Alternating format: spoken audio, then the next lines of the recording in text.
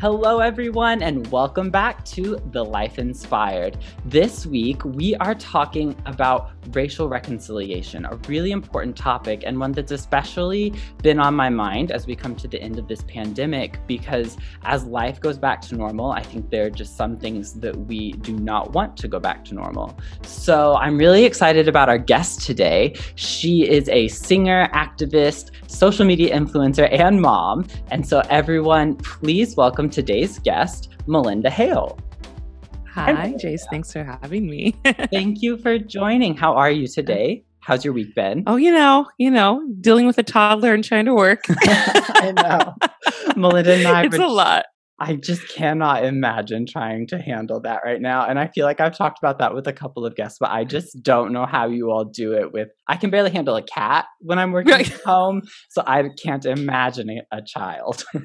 It's funny because I have obviously Sienna and she just turned 1, but I also have a dog who's like going through like feeling like neglect and like they're both competing for attention. Like the other day I was like, both of you need to get it together because I can't. No. I know. I love them both. They're both my babies, but yeah, it's been a wild ride the last year. That's so funny. Well, I'm glad that you are getting everyone calmed down and hopefully they'll get along. Well, Melinda, to get into today's episode, we always start with the news inspired. And so we're going to go over just 3 headlines that are exciting in the world and some good news, because any chance that we get to share some good news, we're not going to pass that up. So our first headline today comes from COVAX, and they've announced that the vaccine rollout for COVID-19 is expected to hit over 100 countries this month, which is really exciting because incredible. I don't know if you've been following along, there's been a lot of disparity amongst like poorer countries and who gets the vaccine. And so I know the World Trade Organization has been putting a lot of effort into this, and it's so good to hear that everyone is hopefully soon going to have access to this like healing and the end of this pandemic. So super excited. Yeah, and just back to normalcy a little bit. So that's really encouraging. I love that. To go outside. Yeah, I know, right? The second headline today, there is an 82-year-old woman named Laverne Ford Wimberly who has gone absolutely viral on Instagram for sharing selfies every Sunday and her Sunday best for her Zoom church service. Oh my gosh. She's my favorite. I'm obsessed. If you haven't, I can't wait to look her up. You have to look her up. The cutest little old lady, and just still getting dressed every Sunday for church. I turn off my camera for Zoom church, and in my pajamas, like eating breakfast. I love that. But see, the reason I love that so much is that she was like, things are changing, but I'm still going to do what I'm used to and what makes me happy. So good for her. I love that. It's pretty cute. The last headline today is that the Washington Post has reported that there is a study that has concluded that the asteroid that likely wiped out the dinosaurs also created modern rainforests.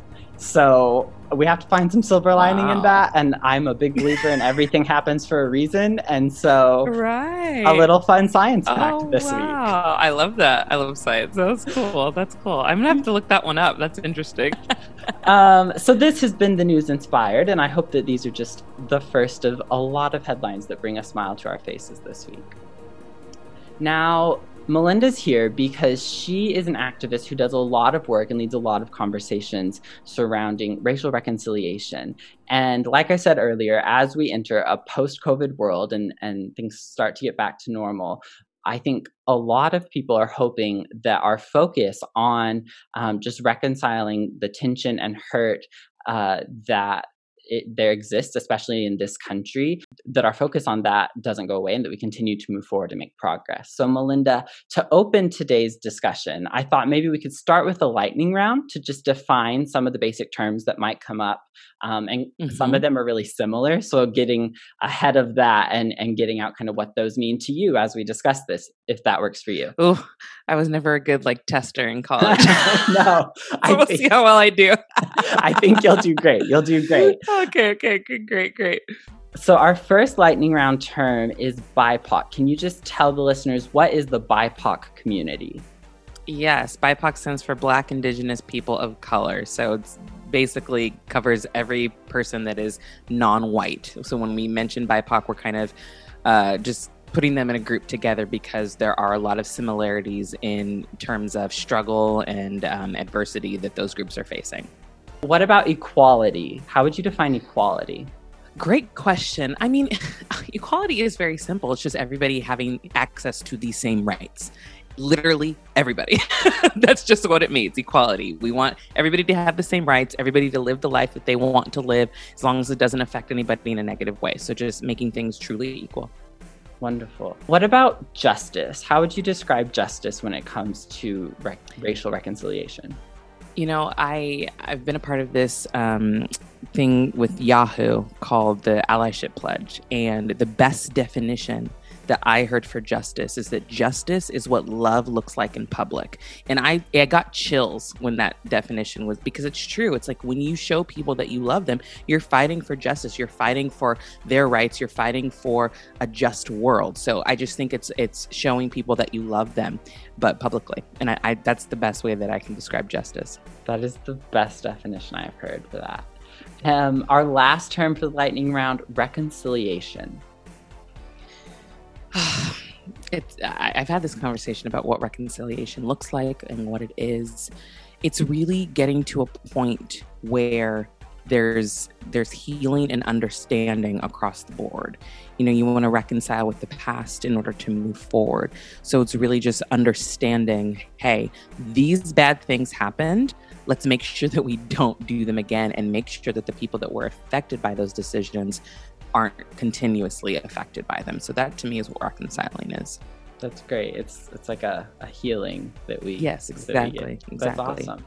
So that's a really good transition into kind of the first question that I had for you, just to lay a foundation. How would you describe like the racial justice movement that's happening in the US right now?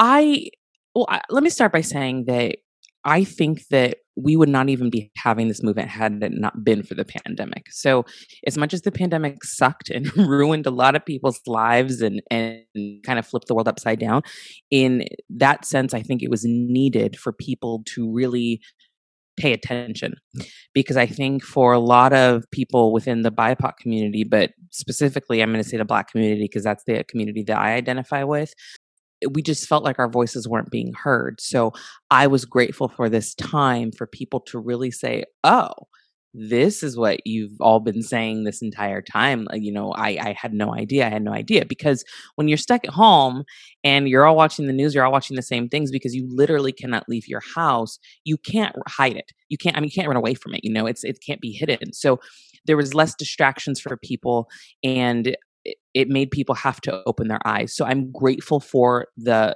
movement. I'm grateful for the change in perspective. I'm grateful for the conversations that are happening. And I think it's something that's been a long time coming, but it's definitely necessary. And I truly hope that the moves that people made over the last year in wanting to have conversations and in wanting to figure out ways to help, I hope they stay true to it as we're starting to inch our way out of this pandemic, because it's not over by any means, you know, but there's still a lot of work to be done. But I think that I personally feel that we're headed in the right direction because people were forced to look at it and look at it through a different lens while we were all at home.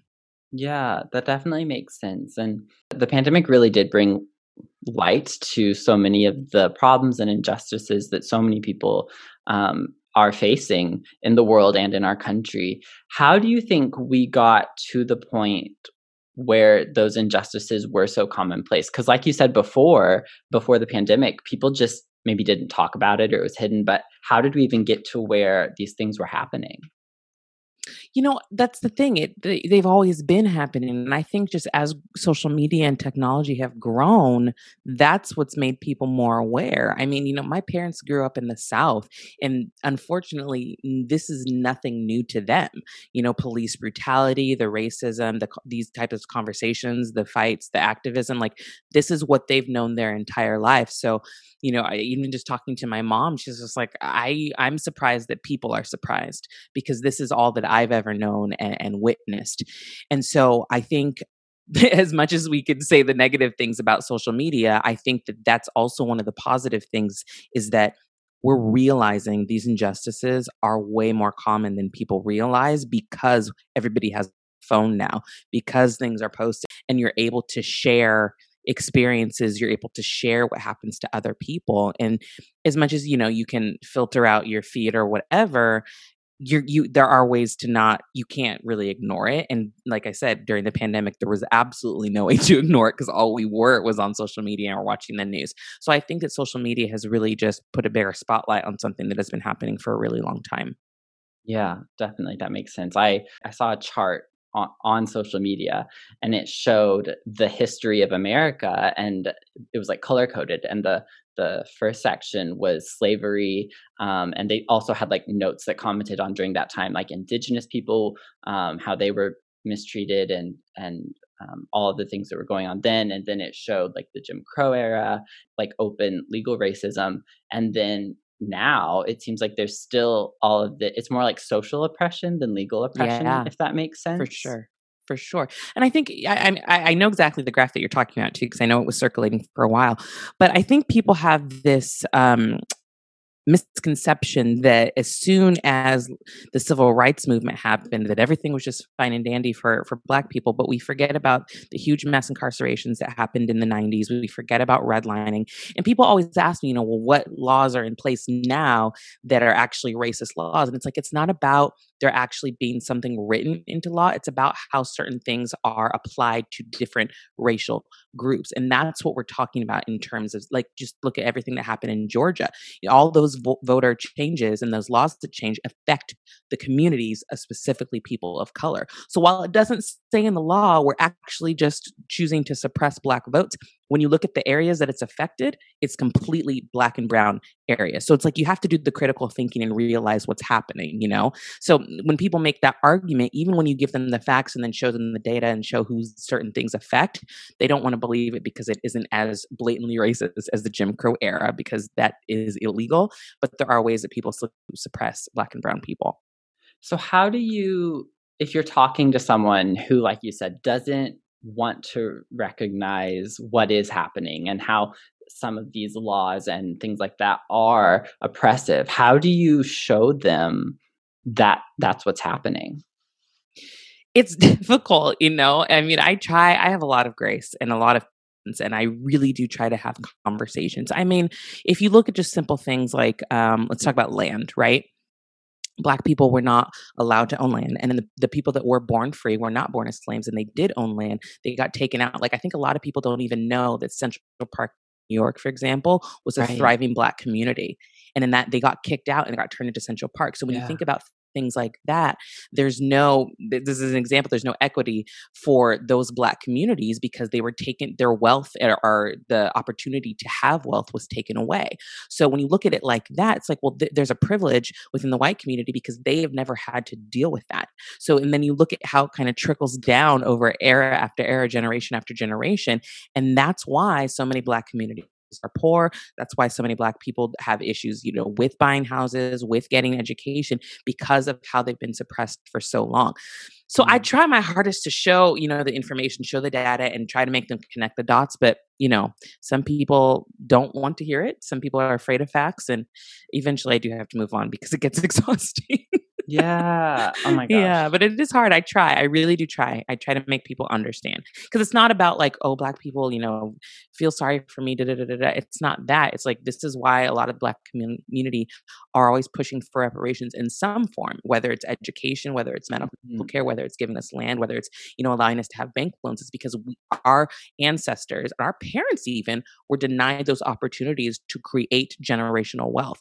I mean, there was a statistic I read, and I talked about this on my podcast, and I'm not quite sure the exact number, but it said something that in order for the racial wealth gap to even come close to to being even, I think it was something that all non people of color, or basically all white people, had to stop working for almost 80 years for Yeah. us to even catch up. That's crazy. I mean, that's how much Yeah. of a head start that white Americans have over people of color. So people just really need to look at those types of statistics and understand that it really has been a repetitive cycle that just keeps happening. Yeah. No, that makes sense. So as a white person, I have, especially in the past 5 years, come to realize how much privilege I have, and whether it's something that is overt or something that I didn't even realize, like some of these voting laws and things like that, that I never even thought about, or like you mentioned, like just descending from a white family, like I have this head start. So how can white people contribute to equality and help us to get to a place where the world is more equal for everyone? Well, it's interesting because a lot of people say, oh, I don't want to just give somebody an opportunity because they're a person of color. I want them to be qualified. But then that's the other thing. It's like you have to look, well, have they been given the opportunity to be qualified? For example, having the money and the capital to be able to even go to a higher education place. Right. So a lot of Black families cannot afford that, even if their child is clearly a scholar, clearly smart enough, they just can't afford it. And there are only so many scholarships I know that schools get. So it's things like that. But it's hiring people, giving them the opportunity, but it's also going into the communities and showing them different occupations. I think that people need to go into inner cities more and show them different opportunities, because if they don't believe that they can do something like that, they're not going to ever try. And this is why I talk about Mm. representation so much, because if a little Black girl is just into science, that's just what she's into, but she has not seen a single scientist that looks like her, she's not going to think that she could ever be that, because she's never seen a Black female be a scientist. So Yeah. you have to hire people to have diversity, because you need your office to look like the way the world looks like. You just have to. And I get it. People don't want to just hire somebody for the color of their skin, and I completely agree. But you can train people, you can show them how to do the work, you can help people learn and get them there, because you want to help create those opportunities for younger generations. Yeah, that definitely makes sense. So, speaking of seeing someone who looks like you, and believing you can be that, let's talk about one person in particular who has recently kind of broken a ceiling. The Vice President, Kamala Harris. Yeah. How Yeah, yeah. has seeing her elevated to this leadership role? How has that impacted you, or how do you think that would will impact your daughter growing up? I mean, I think it's huge, and I love that she covers everything. She's a woman and she's a woman of color, so Hmm. anybody can truly look at her and realize, oh, I can do this. No matter what race you are, if you're a woman, you can look at her and believe that it is possible for you to be the vice president, or even just be a senator. Because she was a senator for Mm. such a long time. I think it's a big deal. I think, unfortunately, we are also seeing a lot of microaggressions from the Republican Party in terms of her, because nobody was ready. I mean, they weren't even ready for Hillary, who was a well-off white woman. So I'm sure this is making people shake in their boots. But I think it's huge, and I'm very glad that my daughter, who is biracial, is going to see a biracial woman. In one of the highest offices in the country, because it's really important, like I said, to see people that look like you, to know that anything is possible. Yeah, that's so true. And I have a sister who's adopted and she grew up in Colombia. So she really Mhm. identifies with her Latina heritage. Oh, I And love that. so we talk a lot about like Sonia Sotomayor, and other people that she can look up to like that too. Yeah, yeah. Who are some other Black community leaders, or anyone in the BIPOC community that maybe you're looking up to right now? Oh, yeah, great question. I mean, I've been following a lot of leaders lately, mostly social media influencers that say really great stuff. Jameer Burley is a great one. Obviously, Amanda Gorman, who we saw for the inauguration, she's Yes, incredible. amazing. Even people in the industry that are breaking down barriers, like Viola Davis and Audra Mm, McDonald. I love everything that they represent. And then you have, women who represent trans women, like Laverne Cox, that I think is really important for representation in that sense. There's so yes. many I could probably name a million, but those are ones that I tend to follow, that are really doing great work, really great work. That's awesome. I love those names. I have a couple in there that I'm gonna have to look up now. Yeah, Um, yeah. so switching topics a little bit, one thing that has been, I know, on my mind a lot, I don't know if you've been following the Derek Chauvin trial that's going on right now, I've heard a lot of people talk about this concept of redemption, and I'm trying to find this because I'm a big believer in redemption. I have made my own mistakes and am so grateful that people have chosen to forgive me. So I'm a big believer in redemption, but I also believe in accountability. And I think that's such an important part of where we're at in this conversation too. So when there are things like police officers who are brutal, or even when people commit microaggressions or are racist, whether it's, on purpose or not, how do we balance accountability with redemption? The ultimate question.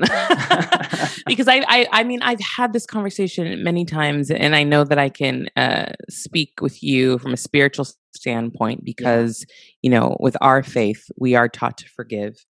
Right. And I think forgiveness is a beautiful thing, but unfortunately, I also think that forgiveness can be abused. And I think that people don't understand that asking for forgiveness does not mean you are absolved of anything that you've done. It just means that the person forgiving you is allowing you a chance to do better. That doesn't mean that that you should be repeating the behavior. So I think that we have to, as humans, really figure out whether or not the person asking for forgiveness is genuine. And I think that we can tell as a whole. Like, I just feel like you can tell when somebody really means, I'm sorry, I want to do better. This isn't how I meant it. And they want to learn, because then you follow the trajectory of their life and you see, okay, you tried to do better. That's why I kind of get weird about quote unquote cancel culture and they pulling up tweets from like 10 years. It's like, well, look at what they've been doing. Like, if it's a continuous pattern, then that's just who they are. But if they've literally learned from that and not been that person over the last decade, let's probably not hold it against them, Yeah. But there are certain people that you could look at and it's like, you're just who you are. So it's hard because, again, like I said, from a spiritual standpoint, we are taught to forgive. We're taught to give grace. But I do think that people take people's kindness, take advantage of it very often. Yeah. So I believe in giving people second chances. But I think, for example, with the Derek Chauvin trial, he has a pattern of behavior that unfortunately they're not even bringing up in this trial, which is ridiculous to me. And that's a whole different conversation in terms of the victim being the one on trial, which is really, really a gross way to go about it. But that's common in these situations. But I think when someone has repeated behavior, at that point, it is really just between them and God at the end, because I think that people think that, well, I'm sorry, so you should just move on. And that's not how it works. Yeah, no, that makes sense. It's like we have to work on getting better at, like you said, like not cancel culture. Like if someone is genuinely apologetic and wants to move forward, we have to let them, but also there are consequences for actions and balancing. Yes, absolutely. And I think a lot of people, especially people in the conservative Christian community, they aren't used to being held accountable for things because they are just taught that if they say they're sorry or ask for forgiveness, then that's the end of the conversation, but there's work after that and you have to be held accountable. People are going to be watching you like a hawk after that mistake, and you have to also actively want to do better. And so if people don't want to actively do better, I understand why they get canceled. I understand why people don't want to keep trying to give them a chance. But I do believe in grace. I do believe in giving people second chances. But I think every case is very specific. And I think, again, you just have to kind of look at somebody's life trajectory and repeated patterns of behavior and really see, okay, is this genuine or not? And I think that, people have enough of a filter to figure out if it's real or not. Yeah, no, I like that. I also like that you said that you brought up canceling people in general, because I'm such not a fan of just like canceling everyone for every little thing. But I also sometimes want, because I have, friends and loved ones who live in a different place and have been, just taught different things than me. And sometimes they do say things that are racist, even if they don't recognize it, or they do commit microaggressions towards people of color without ever recognizing it. So what are some ways that we can help to educate people who don't mean bad things for anyone who just don't know what they're doing. Like, how can we educate them better to pursue equality? Yeah, I think that's a great question. I think you first start by asking them, do you realize what you just said? You know what I mean? Like I think Mm, you have to put a mirror in front of them because some people don't know. And honestly, racism and microaggressions and all that, it's learned behavior. So I mhm, think that if they learn to be that way, they can learn to not be that way. For most people, some people are really far gone. But I think in general, if you just put a mirror in front of them and say, "Hey, do you realize what you said and why this is that, not okay?" That you got to start that way. And then you got to show them why. And then you have to teach them, just about stereotypes and the microaggressions and things like that. I could think of a million situations with microaggressions. I actually think microaggressions are a little bit more hurtful because they're so subtle. mm, And I know as a Black woman, I get in a position where it's like, do I waste energy trying to call somebody out on this? Because then I'm thinking, like, I don't want to feed into the stereotype of being an angry Black woman. I don't want to feed mm, into being the aggressor, but it's like, I want them to know, like, why saying certain things is not okay. So I think it's all right. about your approach. And while I don't really want to condone like coddling people, sometimes you just have to in order to make them understand and listen. Because if you come in an aggressive way, they're going to retreat immediately. So it's really just asking them, hey, do you realize what you just said? I'll explain to you why that's not okay. And just take it from there. But it's all about how you approach it, not just calling them out in kind of a mean, aggressive way because they will not listen. Yeah, that makes sense. It's like accountability, but you kind of have to take the high road to get there. Right. Right. um, It's like Michelle Obama, who's another one that yeah, I'm obsessed with and love with. She's like, when they go low, you go high. And yeah, that's why any like Twitter like crap that I get, I'm always unbelievably kind to people to an extent because there is a boundary for me, but I try to be as kind as possible in responding to them because there a lot of people are angry and they don't even know why they're angry. So I try to understand and I try to just have a conversation with like, well, why did you say that? Like, why was that your choice? Like, why did you need to call? If you wanted to ask me a question, just ask me a question, things like that. So mm. if you approach things with kindness, my mom always says you catch more bees with honey or something Yes, something I've like that. heard that. Yeah, yeah. It's more flies with honey Right. than with vinegar. Yeah, exactly. That's what it is. That's Exactly. perfect. So, also, Mhm. I realized we just said microaggression a bunch of times. For people who Mhm. don't know, do you want to explain what a microaggression is? Yeah, it's so funny. I can't ever come up with an exact I know. definition of it. I can't. It's just those things that you say that aren't there. It's almost like it's like those backhanded compliments that, growing up. I know for me, for example, when I would have my hair differently, or here's a perfect example of a microaggression. Growing up in Santa Barbara, I grew up in predominantly white space, but I was in a very pro Black household. My parents were educated. There's a huge emphasis on education in my house, reading, workbooks, school. When I wanted during summer, I was like, "Mom, seriously, I'm tired of." And she's like, "No, I want you to get ahead." I skipped a grade. I graduated high school at 16. I Wow. graduated college at 20. So Holy I cow. attribute that to my mom. Yeah, I attribute that to my mom because she was really big on education. But one of the microaggressions I always got is like, "Oh, you're not like a typical Black girl because you sound white." And that's a microaggression because to them, they think it's a compliment, but it's actually an insult because you're literally saying that education and speaking eloquently is only something that is synonymous with whiteness. Now, you don't know that that's microaggression and it is kind of racist as well, but you got to call people out. And so I do, it's like, well, what do you mean by that? And they're like, "Oh, well, I just mean," and they get really uncomfortable when I've called them out on that. It's like, I was like, "So you're saying that Black people aren't educated?" It's like, "No, no, no. You don't talk Black. What is talking Black?" Mm, Well, and it's like, well, not all Black people are from the same area, right? It's like, you're from California and somebody from Texas is white. They're going to have a Southern accent. They talk different. Should I assume that you talk the same as them? So you kind of have to turn it on its head and show them that what they're saying is pretty ignorant, and that's a form of a microaggression to me. It's like something that you think almost is a compliment or it's a joke or it's funny, but pull back the layers. There's that subtle racism there. That's You're not meaning to be offensive. You're not meaning to be hurtful, but it is. yeah. No, I think that's something that we need to talk more about too, because, Yes, like, because it's like it's soaked in society. Like I think there's more microaggressions than like overt racism. yeah. Yeah, which kind of goes back to everyone's implicit biases that we all Yeah. have. And I know I have even in my own life, I have to recognize my biases against all kinds of people. But yeah, I think it's just good to bring that up so that we're always Absolutely. thinking about it. Absolutely. And What we're are gonna fail. Like, and that's the other thing. I want people, you're gonna fail. You're gonna mess up. Yeah.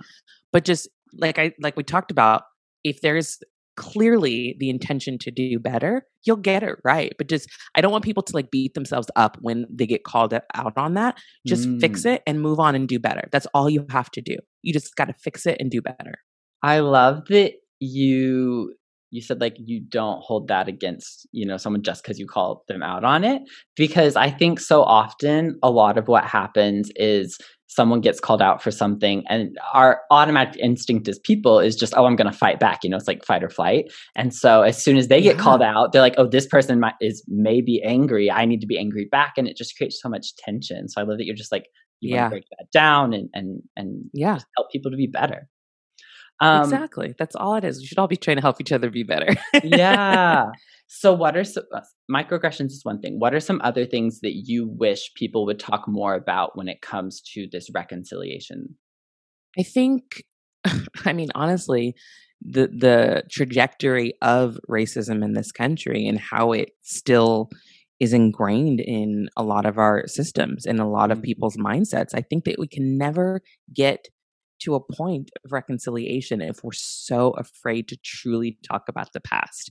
mhm, People get so uncomfortable when you bring up things and you bring up the Jim Crow era, when you bring up slavery, when you bring up mass incarceration, when you bring up redlining, when you bring up all the things, they don't want to talk about it because they think because it's not happening now, why do we need to talk about it? It's like, no, but we have to work backwards so you can see why we're here and why we're still talking about that. So I wish people were more comfortable with having uncomfortable conversations. yeah. Also, I wish that people were more willing. And I have seen it this year. I do wish people were more willing to have tense conversations with family members and Mm, not worry about offending them based on the things that they say. I mean, I was on a thread on Facebook a couple weeks ago, and someone who claimed to be a Christian, which I see often, was saying that they didn't see an issue with calling it the China virus, right? mm, And people were saying, like, hey, this is why this is offensive and this is why it's harmful. Because as we've seen, there's a lot of Asian hate happening currently. And if there's any chance that saying the China virus is going to perpetuate that violence, then you, specifically, even more so as a Christian, should never participate in saying that, right? And right. so he continues to say, like, oh, they're just words, blah, blah, blah, blah, blah, blah, blah, blah, blah, blah, blah, blah. Then the person whose threat it was, because people were calling him all kinds of names and like yelling at him, right? The person whose threat it was like, hey, we can have disagreements, but let's just make sure that we're kind to each other. Mhm, And we all called him out because it's like, are you really asking everybody on this thread to just be kind with a racist when he's saying all of this stuff? mhm, Why aren't you calling him out? So, and it turns out he was one of the, a member of his church, so he felt uncomfortable. It's mm, like, but you have to call those people out because basically telling people that are being hurt by these words and telling people of the Asian community or any BIPOC community, like, hey, I know you're angry, but just, try to be nice. And even though that is the approach I take, because that's a personal choice that I make, I don't think that any white person should tell any person of color how they should be dealing with racists. So I right. need more white people to be comfortable calling out the racist people in their lives and not telling the people that are affected by racism how to react to it. That it just has to happen because it's so funny. People are always asking people of color, like, how do we do this? It's like, we didn't invent racism. I don't know why certain people don't like me because of the color of my skin. I've been on this Mm, earth for 34 years. I don't know. You know what I mean? right. So you have to talk to your other white counterparts and you need to call them out on it. It can't always be our job because it causes emotional labor and trauma and all of the feelings. And it shouldn't be put on us to have to deal with that. So I need more white people to just get uncomfortable with calling out Yeah, people that are in their lives. that makes sense. And I wonder if m maybe okay, so I think when people, especially white people, hear things like someone says like, "Oh, don't call that the China virus. That's offensive to other people. You're hurting those people and you're causing pain in this world. I think that a lot of white people think that that is what oppression is. And they're like, oh, I'm being censored. This is oppression. And it's 100%. So then that's why they feel like they can retaliate. And it's like, that is not oppression. You're absolutely correct in that. And I almost feel like there's this want to be oppressed, so that there's like a weird connection. It's weird, but I completely agree with you. They think that there's this, the censorship is silencing their voices, taking away their rights and their freedoms. But again, going back to the spiritual aspect, your personal freedom is not more important than somebody else's life. Yeah. And I firmly believe Jesus would attest to that, if he were on earth right now. So we have to think about that. What is more important? As a Christian, love God and love one another. So if saying that is hurting somebody, you're not loving them. You're not doing that main second commandment, and you have to love your neighbor. So yeah, it's funny you say that, because it is, they do view it as a form of oppression, but it's not. It's just teaching you how to be respectful and how to love your neighbor and how to be a better person. Yeah.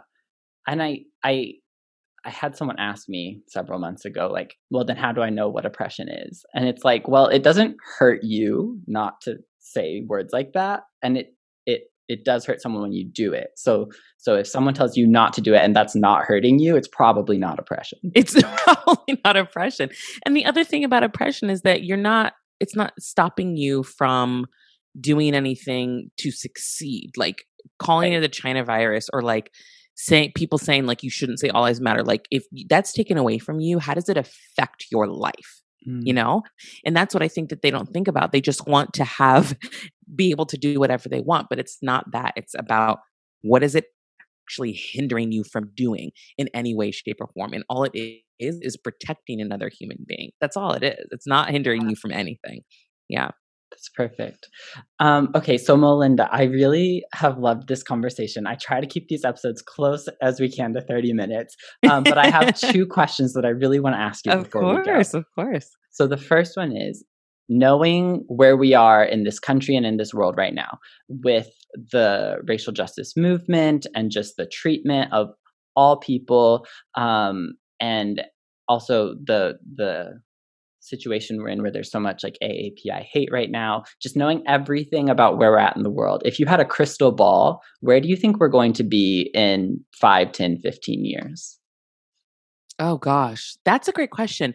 I actually think we will be in a better place. And I think there's a couple of reasons. One, there was an article I saw maybe 3 years ago that showed what the makeup of the world was going to be, or more specific, this country. And it made everybody look very mixed, which I think is so beautiful. And I'm obviously in favor of interracial relationships and marriages and all of that. But I think as we change kind of the makeup of this country, it's going to be a lot easier for people to relate, and it's going to be not as big of a conversation in terms of racial reconciliation, because races are going to be so intermixed, and it's not really going to be an issue anymore. So I think that, just based on that article, that's kind of what it was saying. So I think that is really cool. I also think that we will start to see more activists, more people speaking out, and I think probably a shift in social equity, in the sense of like the racial wealth gap, because there is more of an emphasis on diversity inclusion now, which I love. In diversity across the board, not just with the BIPOC community, but with the LGBTQ community, women in general. Like, I really do think that there's going to be more diversity inclusion. And it's so funny. I mean, I'm married to a white man, but I do think that white men just need to kind of step down for a second and give other people some opportunities. So I do think in the next 5, 10, 15 years, we're going to see more women ascending into power, more people of color, more members of the LGBTQ community. And corporate world is going to start looking more like the real world. Because I Mm. had a conversation with my friend, and at any given time, I have somebody in my life that is a different race, somebody that is a different sex, somebody that is a Mm. different sexual identity, somebody that it has a disability, and that's what a lot of people's worlds are. Our worlds are intermixed with a variety of people from different backgrounds. And I think that once corporate world starts to look like that, we're all going to be in a better place. And I do think we're starting to get to that point. So 5-10 years from now, I do think that those percentages are going to change drastically. That's awesome. I had never heard or even thought about how, things will be, like you said, like more mixed, and we won't even, Hmm. we'll be able to talk about these things more Yeah. because we'll all be more of a blended community. So I love that. Yeah. Which I think is so awesome. It's really, really cool. Yeah. So for my last question, having that picture in your head, and as we end this pandemic and in this time where people really don't have anything to do besides better themselves and think more about justice, what are some things that you think allies of our BIPOC community should keep in mind so that we continue to grow and develop and get to that vision in 5, 10, 15 years? Whew. Like my head just started spinning when you ask that, because I Oh, feel no. like there's so much. It's hard to answer that question in terms of what they should keep in mind. But what I will say that I think allies just need to do from the get go is just Mm. listen. Just listen. Listen before you respond. Just hear other people's stories and experiences and let them guide you, Mm. and not in a way that's like draining to them. Like, I'm not saying every time something happens, like, how should I respond to this person? How should I respond to the person? That's not what I mean. But if you see one of your BIPOC friends post and say, hey, this is an article everybody should read if you want to be an ally, take the time and read the freaking article, Mm. or somebody says, hey, I'm having hosting a conversation about racial inclusion. If you really mean that you want to be an ally, attend that conference. Attend Mhm. that conversation. So it's going beyond the posting of the black square, or just posting a hashtag. It's actually doing the work and showing up. So you got to listen. You have to educate yourself, and you have to show up, because if you don't show up, then like your words don't really mean anything. It's all about that action. And I get it. Not everybody. I am not a protester. You will not see me out in the streets. That is just not who I am. I'm just Sure. not. I never have been. Women's marches, Black Lives Matter, whatever. But I will always show up to conferences. I will always donate money. I will always, any resources that I have access to, I will gladly give to anybody, like buying people water, giving people things like that, connecting people. That is the stuff that I love to do, having conversations, hosting panels, hosting things like that. Find what you're comfortable with in certain mediums and do the work through that medium, because I get it's not for everybody. And I know there's so many things going on. So it's hard to know, like, oh, well, I want to help, but I don't know what to do. I don't know what to do. Listen to your people of color friends, listen to them, and get involved in the way that you can, because like I said, certain marches aren't for everybody. They're definitely not for me. So just find what works for you, but get involved and show up and do the work. That's great. That's such a great thing to end on. And I really appreciate this and all of your wisdom and insights into this. And I even have Of things like in my own course. life that I'm like, I need to take this away from this and work on. So Yeah. I really, really appreciate you being on the podcast today. And before we Yeah. go, Thanks for having me. yeah, no, happy to. Is there anything that you want to share? Either like recap from today, anything we didn't get to, anything you're working on that where can people find you on socials? Like this is your moment. Yeah, of course. Well, on socials, I'm Melinda Hale everywhere. MALYNDAHALE. Twitter, Facebook, and Instagram. I'm very active, and TikTok. So you can find me there too. Oh. I know. I got involved in that, and Oh, no. it's actually been kind of fun. I figured out my little niche, but TikTok I took me love a it. while. I'm not gonna lie. I love But it. I also have a podcast called We Need to Talk, where I have conversations like this a lot. Stories in the intersection between social justice, religion, society, and culture, and all that stuff. And then I also have a project that I just launched in January of this year called Black Voices Heard.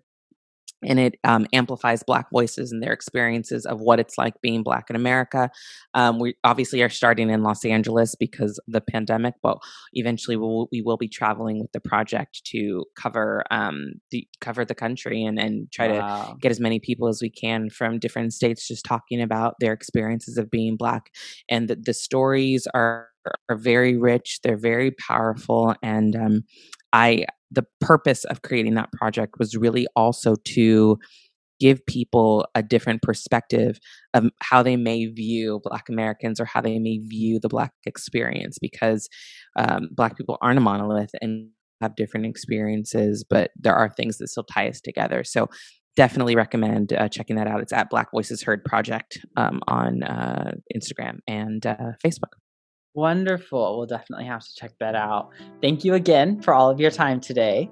And thank you to everyone who listened to this episode and who's been following along. If you can head over to Apple Podcasts, leave us a rate and a review. And you can also find us on Instagram and Facebook at The Life Inspired Pod. I just want to thank everyone again, and hopefully we can take something away from this conversation that helps us all to be a little bit better and to treat others better.